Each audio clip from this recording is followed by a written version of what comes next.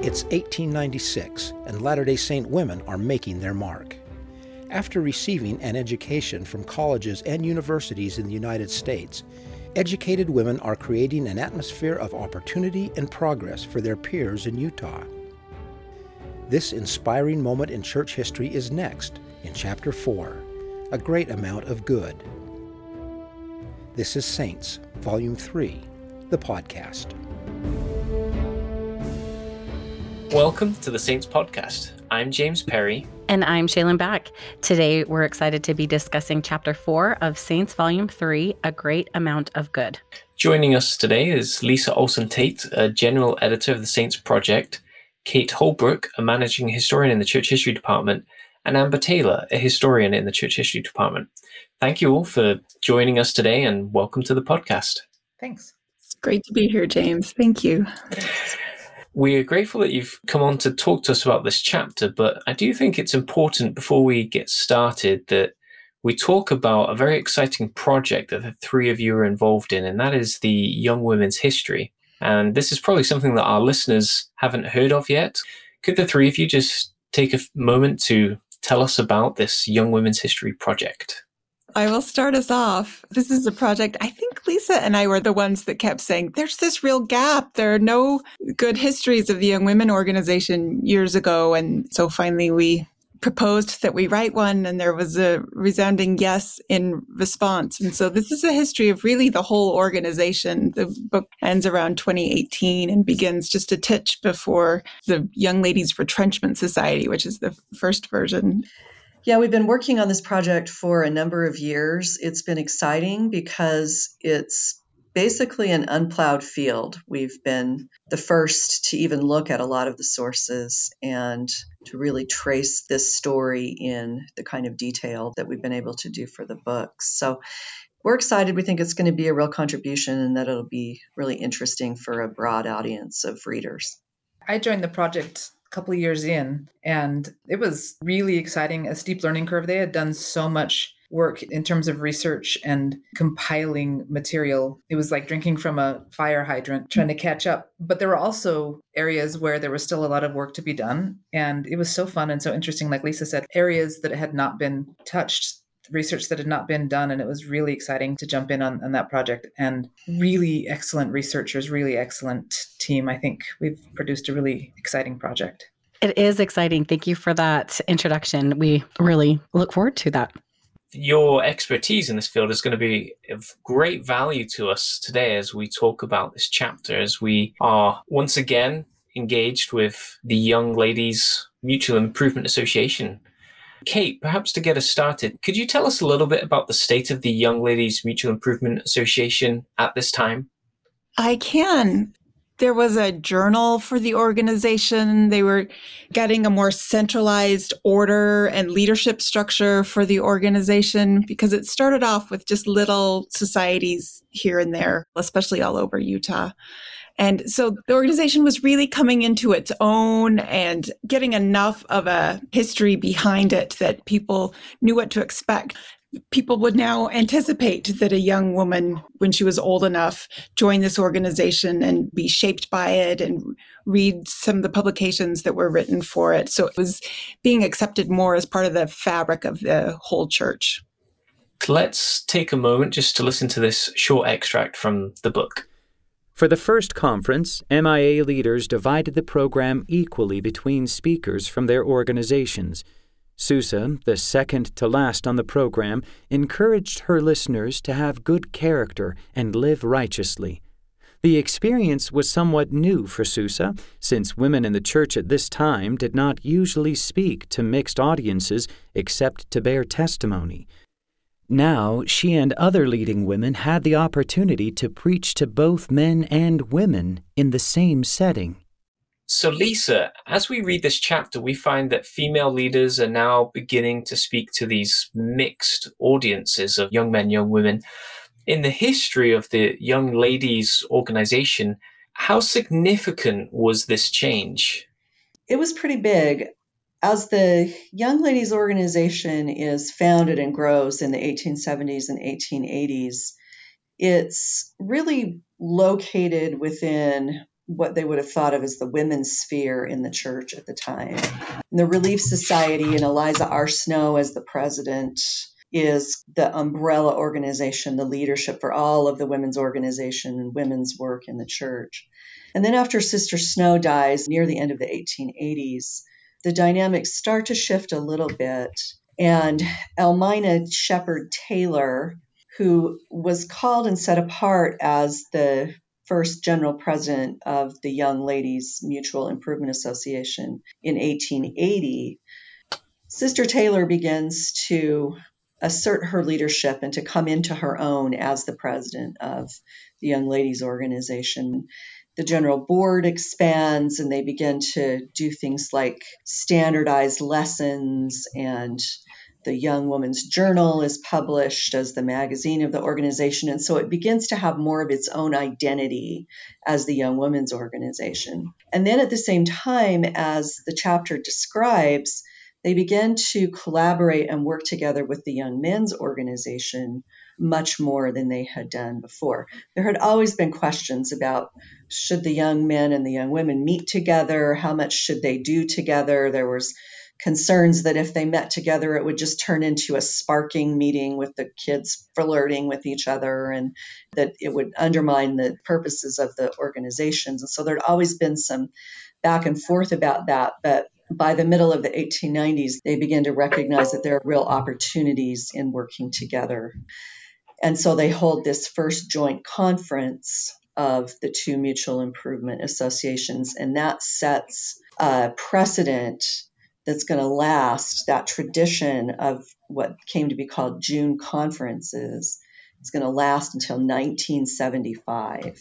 So it's a landmark moment in the development of these organizations.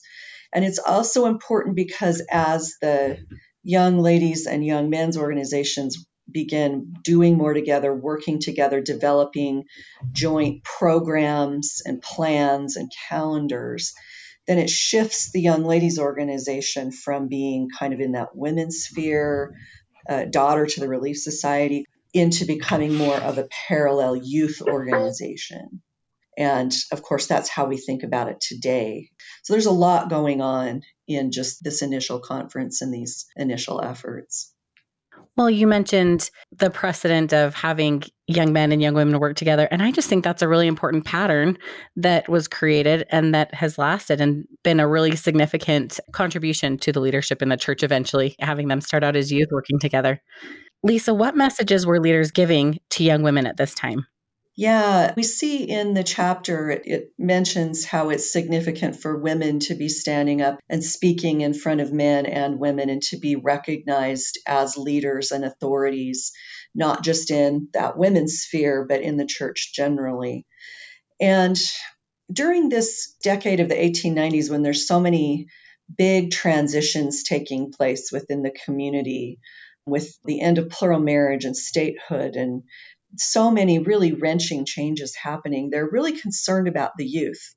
And they're really concerned about the faithfulness of the youth and all of the new voices and temptations that they feel are available to the youth. And so the young women leaders really develop an emphasis on each young woman gaining her own testimony and having faith and having a relationship with her Father in heaven so that she can have the strength and the ability to withstand the temptations and difficulties that they see around the young people at the time, which not that much has changed, right? That's pretty timeless messaging. Yeah. Lisa, we've previously spoken about Susa and Leah here on the podcast, and I think our readers are going to really enjoy seeing their relationship develop and grow, not just through these first chapters, but far into the book. And right here, we're experiencing this story of how Leah is trying to find her place in the church, which, you know, is something that we've all done, whether we've been born in the church or we've converted to the church. We've had to find our place in the church, find how we connect to it. But Kate, I'm wondering, what was it about Leah and Danette's decision to seek education in the eastern United States that was so significant for Utah women? Going and pursuing education elsewhere allowed them to return home with credentials and work as professionals. It gave them status in the fields in which they wanted to work. And this wasn't the beginning of this process. Latter-day Saint women for a few decades now, and men, had been traveling to the East Coast where there were more established educational institutions to learn what they could from the leading scholars there and then bring that back to Utah. But, might be surprising to some people and certainly important that women and even young women were doing this as well as men. It launched their careers. This is true today too, but it's much more common today. But if you have a certain credential, then you can lean on that. People turn to you more often. They rely on you more often. They respect what you have to say more often. So all of those results came from the fact that these young women were brave enough to go east together. They were at the same school and learn in this place that maybe to them felt foreign and scary because they were a generation that was born in Utah. So that was what they knew. And the Latter-day Saint culture was the culture that they knew. So this was a big, brave step for them. This has been one of my favorite things as I've read the different volumes of Saints, that getting an education, leaving your hometown to get that education is something that's a lot more common. But back then they were so brave. And I love the support that they had to be able to do this. And then it only benefited the community in amazing ways as they came back and were able to be professionals. But what were the concerns about heading east? If you look at the Young Women's Journal in the 1890s, which is edited by Sousa, by Leah's mother, there's a lot of articles in there promoting education. They publish accounts from women who have gone east to go to school, and it's all very exciting. There's also an undercurrent of concern. And there are editorials and articles about how dangerous education might be for young Latter-day Saints and how it might cause them to lose their faith. And so there's this push and pull tension. They're excited about the opportunities. Sousa herself wants her daughter to take advantage of them, but at the same time, there's some uncertainty and some concern, as I say, in this period of transition where they're recognizing we're not isolated anymore. We're going to have to learn how to get along in the world. And there's all these new modern educational ideas being put forward. And so how are we going to navigate all of this? And that's where this emphasis on faith and testimony is really important for these young people who go east, as well as you'll find in Cambridge, in Ann Arbor, Michigan, in these college towns where the Latter-day Saint youth are going to study, you'll find that they form little enclaves of Latter-day Saint groups where they'll meet together. I mean, there's no such thing as wards and stakes out in the United States at this time. And so they form their own little groups to maybe have a sacrament meeting, to study the scriptures together and to rely on each other for support as Latter-day Saints in this environment. There's excitement and encouragement for education, and there's uncertainty and concern about what the implications of it might be. I think it's worth pointing out that that is duality, that there is both concern and excitement and support at the same time. The idea of going and getting the credentials and coming back and bringing it, that had been going on for a while. And that was something that was a consistent concern. To leave your center, to leave your safe haven that you have in Utah, and then come back, always is going to engender this hope and this excitement at the same time that there's a certain risk associated with it.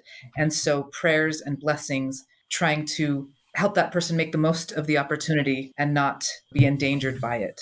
So Kate, can you tell us about some of the other young women who were heading east in pursuit of their education around this time? I'd love to, James. And maybe it's worth mentioning the women who had gone earlier, because when Leah went east, there were several women in the church practicing medicine in Utah with degrees that they had earned from the East. Romania Bunnell Pratt was the first woman to become a doctor from medical school in the church.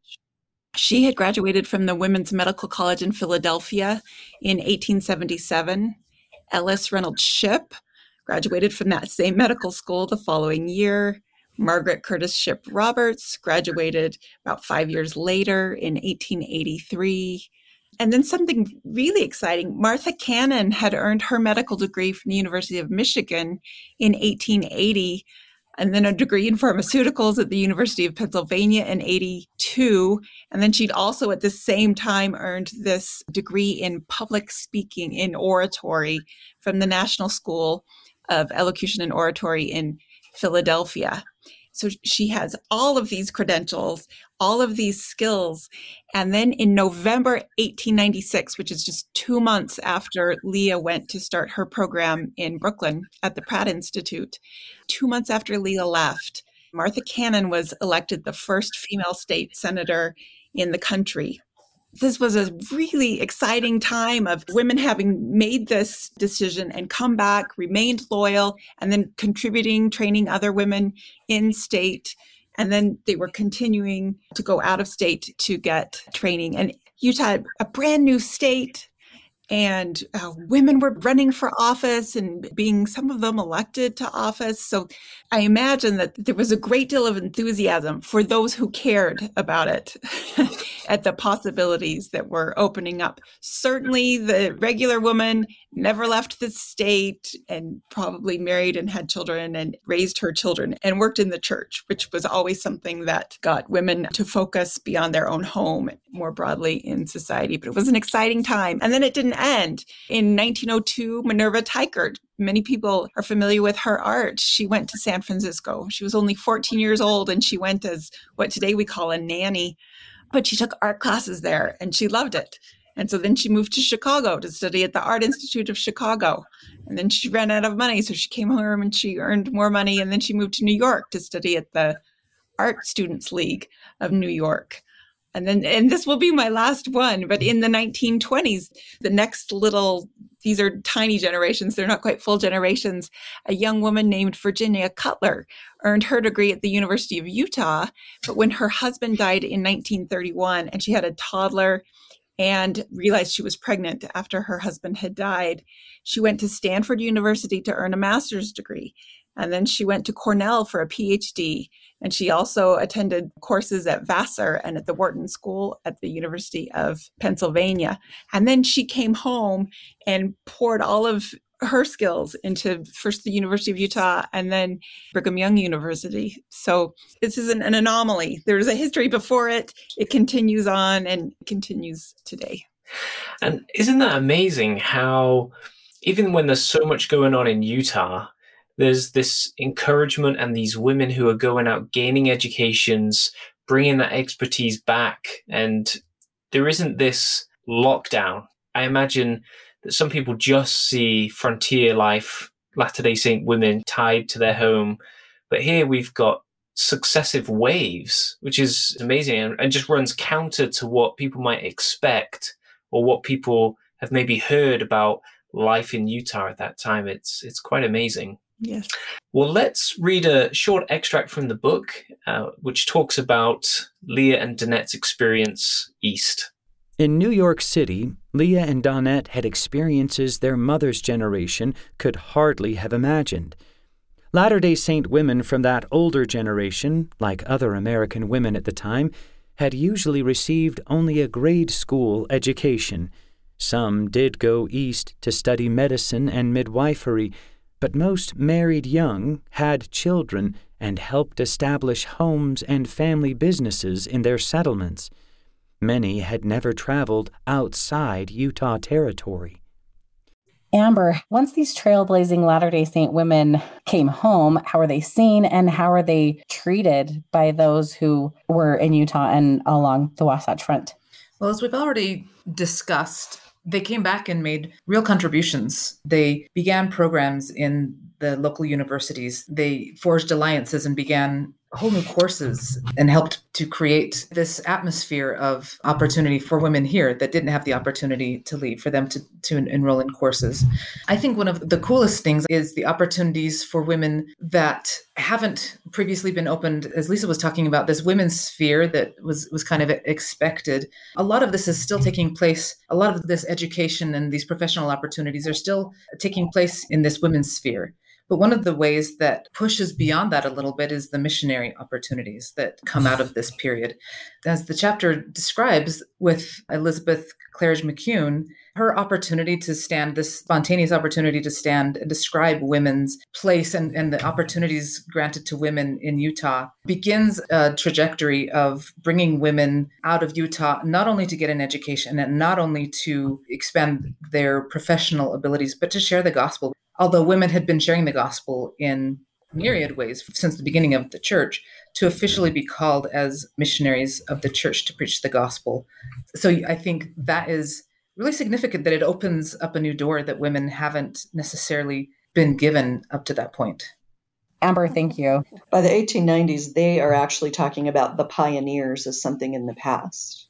They see themselves as beyond that experience in a lot of ways. And yet there are still a lot of places where people are living in near frontier conditions. So the progression towards modern life is very uneven in this period. Well, that was one thing, to jump back to what Lisa was talking about earlier. Lisa, since you brought up the pioneer generation, this is the generation where they do start recognizing the pioneer generation as a generation of the past, and as there being a risk of losing that connection and the strength that the pioneer generation maybe symbolized. And so that's another message that they're frequently sharing with the young women. Don't lose the strength of your forefathers. I think that's really important to make, because as we read in the chapter, as Leah is preparing to leave, she receives that blessing from President Smith, Donette's father, who is hoping and praying and blessing her that she'll be able to face temptation. And these weren't just women who were looking to get away from Utah and to go do their own thing. They are staying true to their testimonies. You know, they're sharing the gospel, they're praying, they're living the gospel in a different setting than what they had previously been used to. And despite the new experiences that they're having, they're able to retain their faith and share it. And that's just something that is perhaps a testament to their parents and to their own individual faith that they had gained at this point. Well, Kate, maybe we could talk a little bit about Leah's return to Utah and how she's using her recently gained knowledge to teach and to be involved in society in Utah. I'm glad you asked. I'm a real fan of Leah Widtsoe. Leah's mother was close friends with the president of BYU, and she was doing some teaching at BYU. And while Leah was away, her mother helped secure her a job as the first domestic science teacher at BYU. Domestic science was a new science at the time, and you might have a hint for what it means, domestic. It was about the home. There were different branches of domestic science, and the branch that Leah focused on was nutrition. How to best nourish the body, how to best encourage health through exercise, but especially through food. Leah was there very briefly because she agreed to marry John, and so she wasn't there for years. I believe she was only there for a year. But the degree and then the experience teaching set the stage for her continuing contributions to the church, including articles that she wrote in church magazines, including around 1930, a little before, a little after, served as a mission leader with her husband over the European mission. He was the mission president. I like that now we call these people mission leaders, so we also have a title for the wife because she did very important work while they were there. She helped oversee a revision of the Beehive handbook, so it was more applicable for European girls and their leaders. She organized the compilation of a Word of Wisdom compliant cookbook in the mission.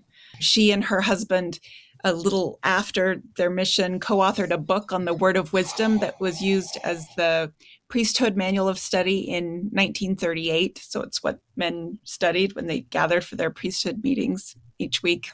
And then she wrote another book on the Word of Wisdom later on her own. This is just a taste. She made many other contributions as well, but they were really rooted in the skills she learned earning her degree, the way she learned to read studies and report on the findings of studies and then write about those in a professional way.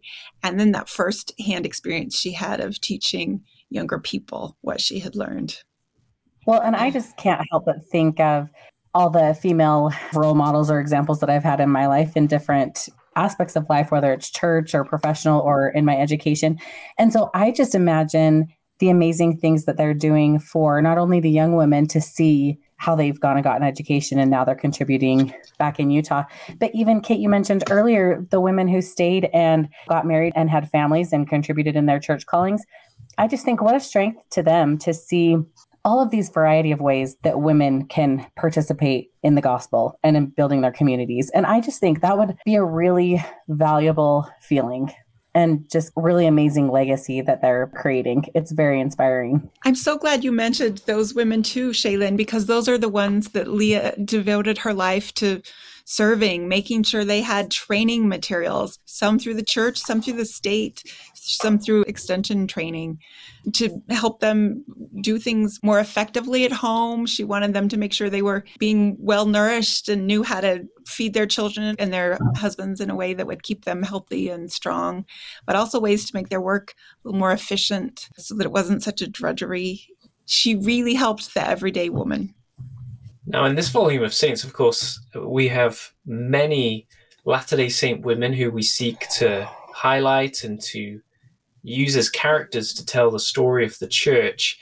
And we've mentioned her already, but Elizabeth McCune is another one of these ladies that is a trailblazer in her own right. So, Amber, could you tell us a little bit more about Elizabeth McCune and some of her activities over in Great Britain? Yeah, absolutely. She's a really interesting woman. She was born in England and her family joined the church when she was just a baby. They, of course, migrated to Utah and she married and her husband made a lot of money. And Susa loved that Elizabeth used her wealth to promote the gospel. There's this whole series in the Young Women's Journal of telling Elizabeth's story and telling the ways that she uses her position in society to further the work of the gospel. And a lot of that is autobiographical, Elizabeth telling her own story. So she and her husband go on this Europe tour, and her son Raymond is a missionary in Great Britain at this moment. So she goes and she spends a lot of time with her son and other elders. And she tells how she goes with them as they go out to preach. And at the beginning, she and the other women that go with them are standing to the side, just holding the hats and the scarves of the men so that they can do their preaching work. But she recognizes, even in that moment, how great it would be for women to be able to share their story. She recognizes that women could do a lot of good work, if for no other reason than because there are no women preaching. They would get attention, and that attention would allow them a platform to share the gospel. And she doesn't seem to realize that she's going to get that opportunity, but she does when she goes to this conference. And President McMurrin has been really fed up with Jarman and his accusations about women in Utah. And he says, well, here we have a woman. We have an example of a woman from Utah, and she's going to talk to us later tonight. Come listen. And they pack the house. And she tells how I'm paraphrasing, but that she's traveled all over the world and never met any women with the kinds of opportunities and the kind of status, women that stand shoulder to shoulder with their husbands. She's never met women with greater value than in Utah. And she makes kind of an interesting comment where she says if these Latter-day Saint women in Utah had to do all of the work that are expected of women here in Great Britain, they'd be really frustrated. They wouldn't want to do it because they have a kind of status and a kind of place in society that women other places don't enjoy. And afterward, of course, men come up and shake her hand and say, we heard the Spirit through your voice, and congratulate her on her presentation in that period. And it's after that that the mission president over the European mission writes back to Salt Lake and points out women could really do some good in the mission field. We should consider having some sisters come and serve. And interestingly, the first two sisters who are called are graduates of Brigham Young Academy. And speaking of the way that these women who have gone east and received their credentials from these educational centers, the impact that they have, they come and establish their own credentials, these programs that offer women who don't necessarily get the chance to go east, but they can study at Brigham Young Academy, they can study at the University of Utah. They get their own credentials. And so these young women, Inez Knight and Jenny Brimhall, they are graduates of Brigham Young Academy. They're the first sisters called. And they go to Europe and begin this whole new period of women serving as missionaries.